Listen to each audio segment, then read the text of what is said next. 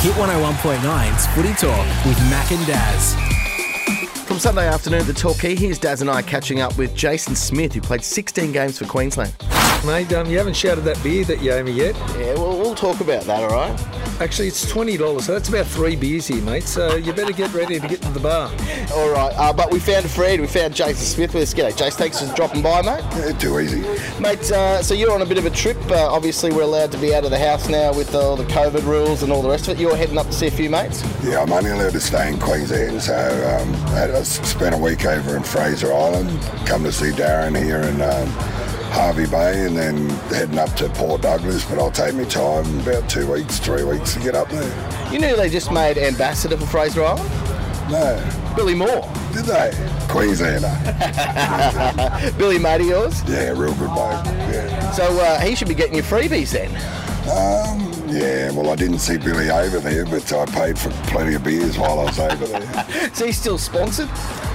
Billy? No, I got no idea. I'd imagine he would be after what he used to do for Queensland. Yeah, definitely Queensland You legend. just propped up his stay, mate, that's for sure.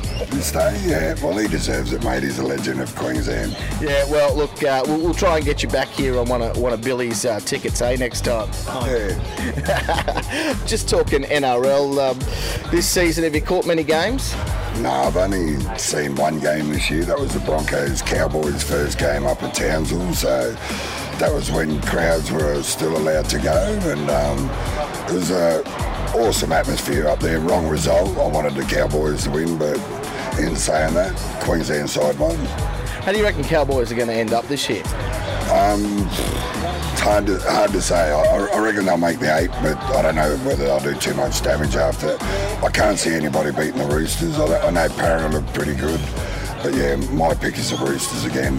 Yeah, well, Daz is pretty happy because the Balmain boys had a win over the weekend. Yeah, well, they're going all right, mate. There's a good side there, good young side, and they got some good old heads there as well. Well, you know, the funny thing is with the Tigers, we've got this banner that we finish number 9 every year. You know what? Just 1 out of the 8, and we start counting down our possibilities to make the 8. But this year, I think different side.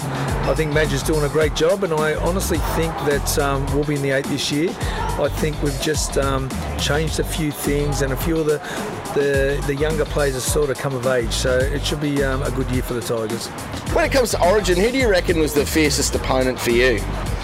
Fiercest opponent, probably the New South Wales front rowers at the time, probably Chief and Mark Carroll. You know, outstanding, tough blokes, just kept running forward. You know, not the smartest blokes, but outstanding talent. Yep. Sometimes I get Stevie Walters on the phone, and he and his brothers actually come up to Burham Heads. They come up here at least once a year, all the brothers, and they have a bit of a get-together up here. Walters boys, what were they like playing with? Champions, all 3 of them. Like, I don't think I ever played with Kerrod, but I played with Steve and Kevin quite a lot on the Queensland side and Australian side, but I know Kerrod really well as well, and the 3 of them outstanding blokes. Apparently there's a big story that goes around, Smithy, you would know this one, that Canberra were playing Balmain at the time, and there was a scrum about to be packed, and Boxhead was ready to pack the scrum, and Benny was a bit slow to get the scrum. He said, "Hey Benny, hurry up mate, I've got an Australian game to play shortly," and give him a bit of stick mate, because he had the Australian job, and Benny got the brush.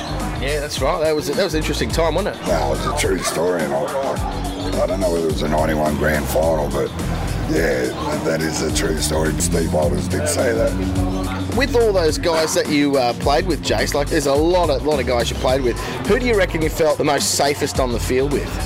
Probably a combination. You know, I played a lot to the Bulldogs with Dean Pay, Jim Dimmick, Jaron McCracken, and then we all went to the Eels.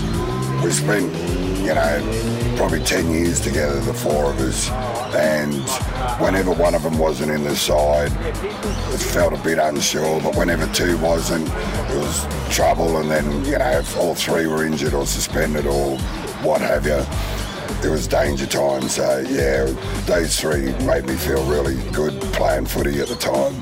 And those guys are still mates. Are you going to do a bit of a visit on this trip to some of them? Yeah, I'll hopefully catch up with Crackers. Dino and Jimmy are busy coaching at the moment, so I'm going to call in the crackers up at Bowen while I'm up there. State of Origin this year, they're going to be playing at the end of the year. How do you think that's going to go? 3 games in 3 weeks is going to be near impossible for them. I reckon you'll see a high turnover in the players. I don't think you'll get the same 17 play from game 1 into game 2. It's just too short of a time because it's such an intense game. I think it's only a week after the grand final, so normally there's a lot of grand final players, so they're going to go from straight into semi-finals, grand final, play 3 State of Origins. The elite players, it's too much for them. I think the turnover of players will be a great one to see.